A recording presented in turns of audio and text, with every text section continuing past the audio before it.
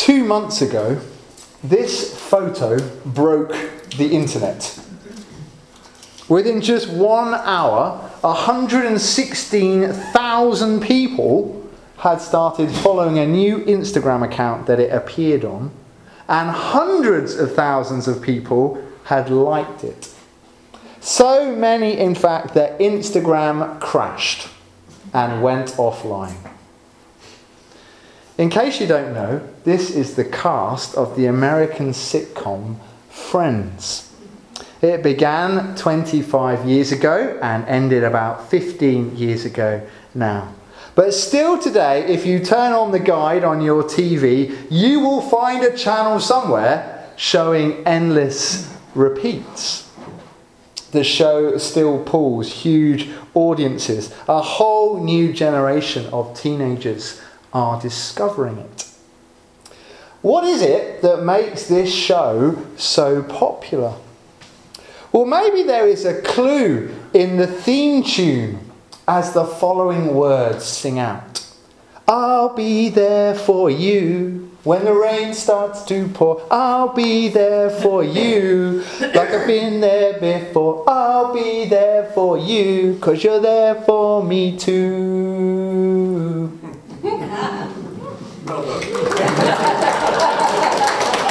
Are people today desperate for someone to truly be there for them?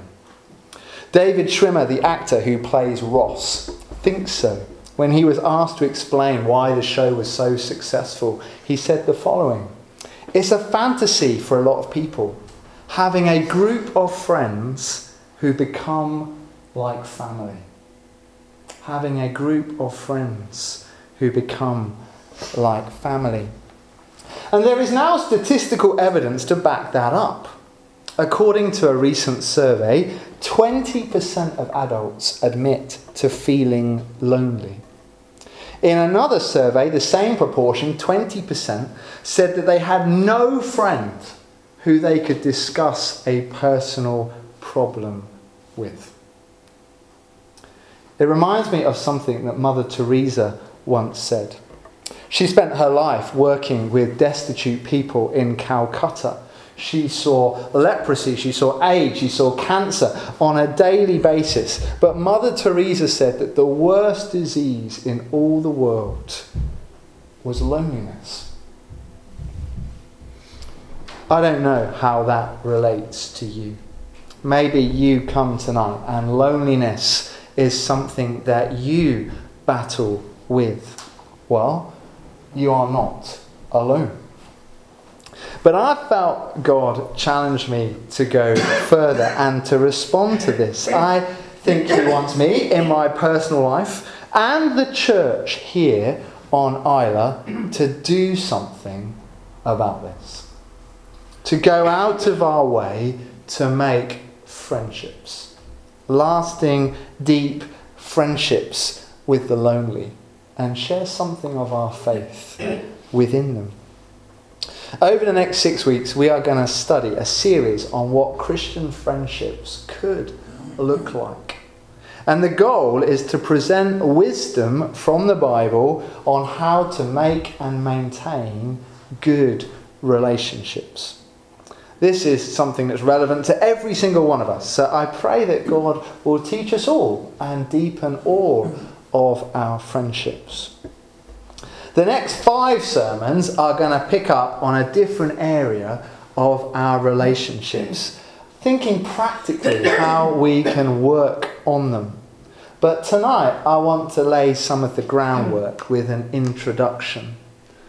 I think God wants us to see that friendship, true friendship, is crucial to our lives as Christians.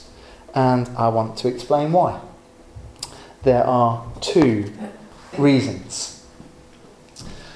The first reason that I think true friendship is crucial is a theological one. Friendship is right at the heart of the Bible's message.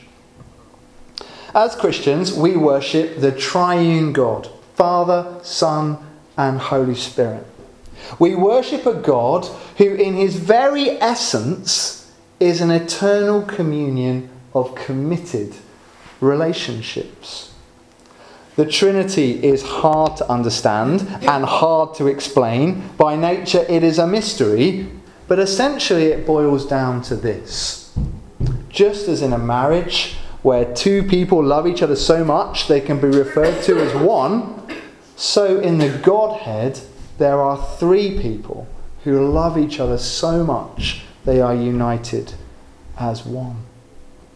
You know, in the Bible it says that God is love. I'm sure you've heard that before. But God is not love purely because he has shown love towards us. God is love because that is who he is. Love is the essence of his being. Love is what holds Father, Son, and Spirit together. The Father loves the Son and the Spirit. The Son loves the Father and the Spirit. The Spirit loves the Father and the Son. God is not just loving. God is love. God is relational. That is how the Godhead is made up. Now think about another key truth of the Bible. Human beings are made in God's image. We are made to be like him, to resemble him. Now that is not about our physical appearance, because clearly we all look different. To be God's image is a comment on our ability to make relationships.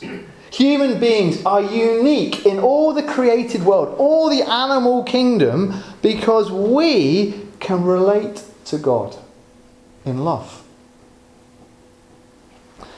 Before the fall in Genesis, we got a glimpse of how human life was supposed to be. Adam and Eve enjoy perfect relationship with God, with each other, and with the world around them. The Bible tells us that God used to walk through the garden in the cool of the evening. He calls out for his friends, "Where are you?" Adam and Eve were the friends of God. Now, unfortunately, it wasn't long before sin wrecked that situation. After Adam and Eve ate the fruit, they were banished from the garden and that relationship was broken. But wonderfully, God was not prepared to leave it there. The whole of the rest of the Bible is the story of God working to restore that relationship with his human friends. And this reconciliation was prefigured in the Old Testament, and it was fulfilled in Christ. And along the way we get little glimpses of what one day will be true for all who believe in God. In Exodus 33, it says that God spoke with Moses in the tent of meeting face to face, as a man speaks with his friend. In Isaiah 41, it tells us that God called Abraham his friend. In the Gospels, Jesus repeatedly calls his disciples his friends. And when you think about it, Moses was a murderer, Abraham was a serial liar, and the disciples were deeply flawed in every way. But still God was working to make friends with them. But of course, the desire of God to be in friendship with us is seen most profoundly in Jesus. In Matthew 11, Jesus is described as the friend of sinners. Ultimately, we can be friends with God, not because we are worthy, but because Christ came and died for us. And we sometimes forget it, but the whole salvation plan of God has two dimensions to it. There's the vertical dimension. Christ's death on the cross brings us back into relationship with God. We can now relate to the Godhead as Father, brother, and friend. But there's also a horizontal dimension. Through the cross, we're also brought into unity with all other believers. You see, God calls us to himself, not as individuals. There's no such thing as an individual Christian. God calls us as members of a new community. As believers, we don't choose whether we're going to enter a church or not. We are the church. We are part of a family, a community, a friendship group. And here is the amazing thing. The deeper our relationships grow with other Christians, the more like Christ we become. And it says also in Scripture, the greater we are prepared for eternity in the new heavens and the new earth, where we will live in fellowship with God and all his people. Whatever eternity will be like, it will be intimate friendship with God and one another. Can you see then that right from the first chapters of the Bible to the very last, the message is one of friendship? God made us in his image so we could have a relationship with him. We broke that relationship with our sin. God has given everything to restore that relationship so that we can be friends with him forevermore. Friendship is part of being human. It is an essential part of being a follower of Christ. In fact, to live an unfriendly life with no relation to other people is a rejection of God's purpose for us. It actually dehumanizes us. It causes the great tragedy of loneliness. No wonder then when Jesus was asked, what are the greatest commandments? What did he say? Love God, love others. That summed up all of God's desire for us. So true friendship is crucial because it's at the heart of the Bible's message. It's at the heart of the gospel. But of course that doesn't mean it's always easy. Some of you in this room will be brilliant at making friends. You'll have kept friends all the way from when you were at school. I will admit to you now that I am shy. I am over anxious and I am an introvert. And I find friendships difficult. In fact, I don't know anybody I went to school with. And I only know a couple who I went to Bible college with just 10 years ago. I get that this is tough for some people. Most of all, I know that my sin gets in the way. It's quite a lot of my fault that I don't have any relationships with people from a long time ago. A lot of it is the mess that I have made. But there is help available to all of us. When we come to faith, God plants his Spirit within us. And by his Spirit, we're being transformed to be more like Jesus every day. And the Spirit wants to give us the power and the wisdom to relate well to others. But we have to let him. We have to let the Spirit take the reins of our hearts and step out in faith. So if you, like me, find friendships and relationships difficult, I encourage you to invite the Holy Spirit to come and guide you. Pray about those you know. Ask God to give you all you need to deepen those relationships. And maybe he'll begin to do that through the teaching of this series. But this is point number 1. True friendship is crucial because it's at the heart of the Bible's message. For our second point, we move away from theological theory and on to the practical and the pragmatic. Friendship is required if we want to live life well. Have you ever noticed that some people seem really good at navigating their way through life, while other people seem to constantly fall down? Some people seem to understand how the world works and live accordingly, while others are forever getting into trouble. Now, it may surprise you to hear that this is not a question of intelligence. It's not a question even of morality. Two people can have the same principles in life, and yet one of them is successful and one of them's relationships are always in a mess. Now, the Bible is honest about what causes this. It is all a question of wisdom. In the Bible, we find wisdom, God's wisdom, that helps us to really live. You see, God wants to help us with the very practical matters of living everyday life. And Proverbs is a wisdom book. It's a wisdom book in the Old Testament, and it's designed to teach us how to do life well. And its foundational principle is stated right at the beginning of the book. The fear of the Lord is the beginning of knowledge, but fools despise wisdom and instruction.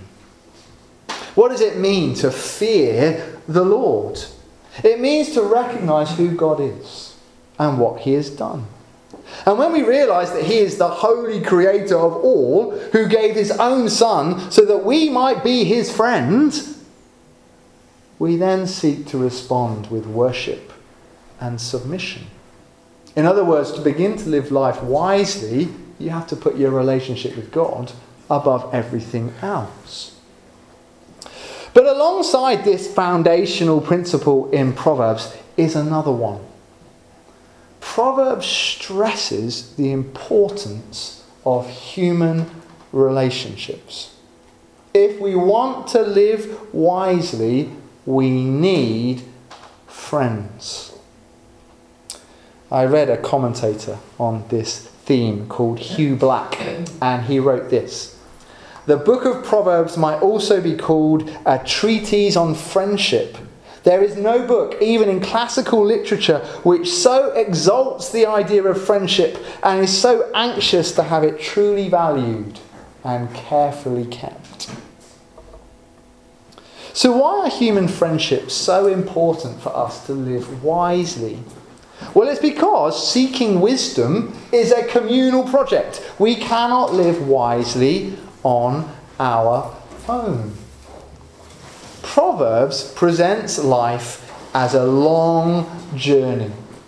And on that long journey, you're constantly faced with two paths: the path of wisdom, the path of folly, the right path and the wrong path. And Proverbs tells us that we need good friends when we get to the junctions. We need people who will travel with us. We need people who will help us to discern which is the right path. And then once we're on that path, to spur us on to keep going in that direction. Proverbs believes that friendly companions strengthen us. And that's what this verse is all about. As iron sharpens iron, so one person sharpens another. We need each other to strengthen each other, to guide each other, to help each other make the right decisions in life. And when we've made the wrong ones, to bring us back and get us back on the right path again. It is impossible to live life wisely all on your own. Let me give you an illustration. I love walking in the mountains. My favourite mountains are the Cuillins on Skye. I love to disappear, climb up onto the Cuillin Ridge for the day. However, there are some peaks on Skye that I will only do if my brother is there with me. I don't feel safe doing them on my own. My brother will help me to choose the right route. He's a much better mountain climber than me. My brother will make sure that I don't take chances, and my brother will pick me up and phone for help if anything goes wrong.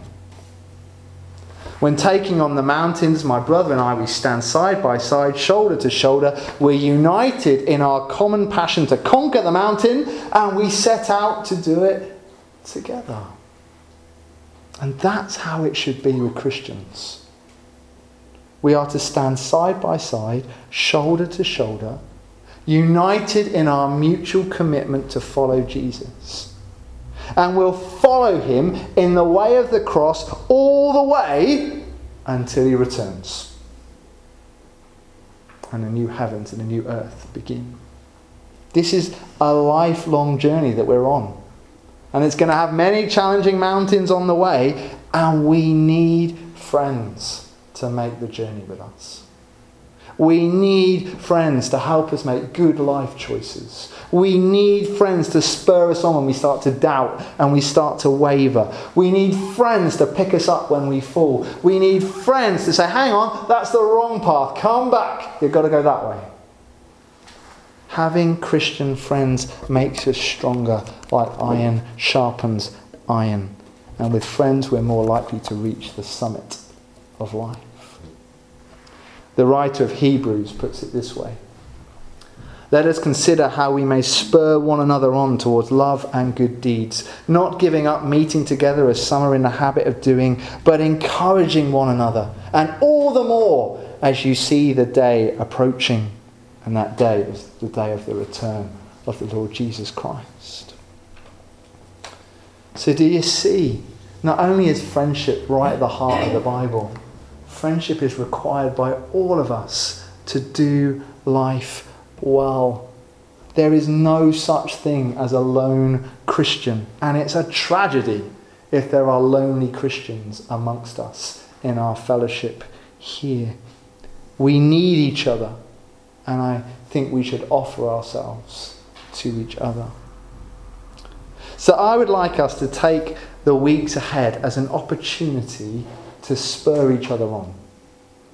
I'd like us to really commit to encouraging and comforting and really getting alongside each other. I'd like us to try and move our relationships on a step. That instead of when we meet up, rather than just talking about the weather and home baking and Brexit, we actually talk about faith. You know, so many of us socialise regularly, but we never even get close to asking the question, how are you going with God at the moment? Maybe we could try and develop just one relationship with another Christian here where we can be truly honest with each other. With whom we can ask, well, how is your Christian life going at the moment? What are you finding encouraging? What are the challenges you're facing at the moment? How can I help you? What can I pray for you? I wonder how many of us in this room have got someone who would ask us those questions. You can't have a relationship that deep with everybody in the church. It's impossible. It works best in 2 or 3s. But this is the challenge that I've set myself this year, to cultivate a friendship like that. And I just encourage you to consider whether you might like to do the same. To get close enough to another Christian that they sharpen us and we sharpen them, and we journey closer to Jesus and further in our faith. This series is only going to work if we accept that we all need friends. And that's why I read the reading about Jesus in Gethsemane. On the most distressing, challenging, tempting hour of his life, he took 3 friends with him. He wanted backup. He wanted companionship. And when they failed, he lamented their ability to stay awake. He really did want their friendship in that moment. If Jesus needed friends, we need friends. So let's set out to make deeper friendships with one another. And let's try and tackle some of that loneliness on Isla with the love of God. Let's pray together.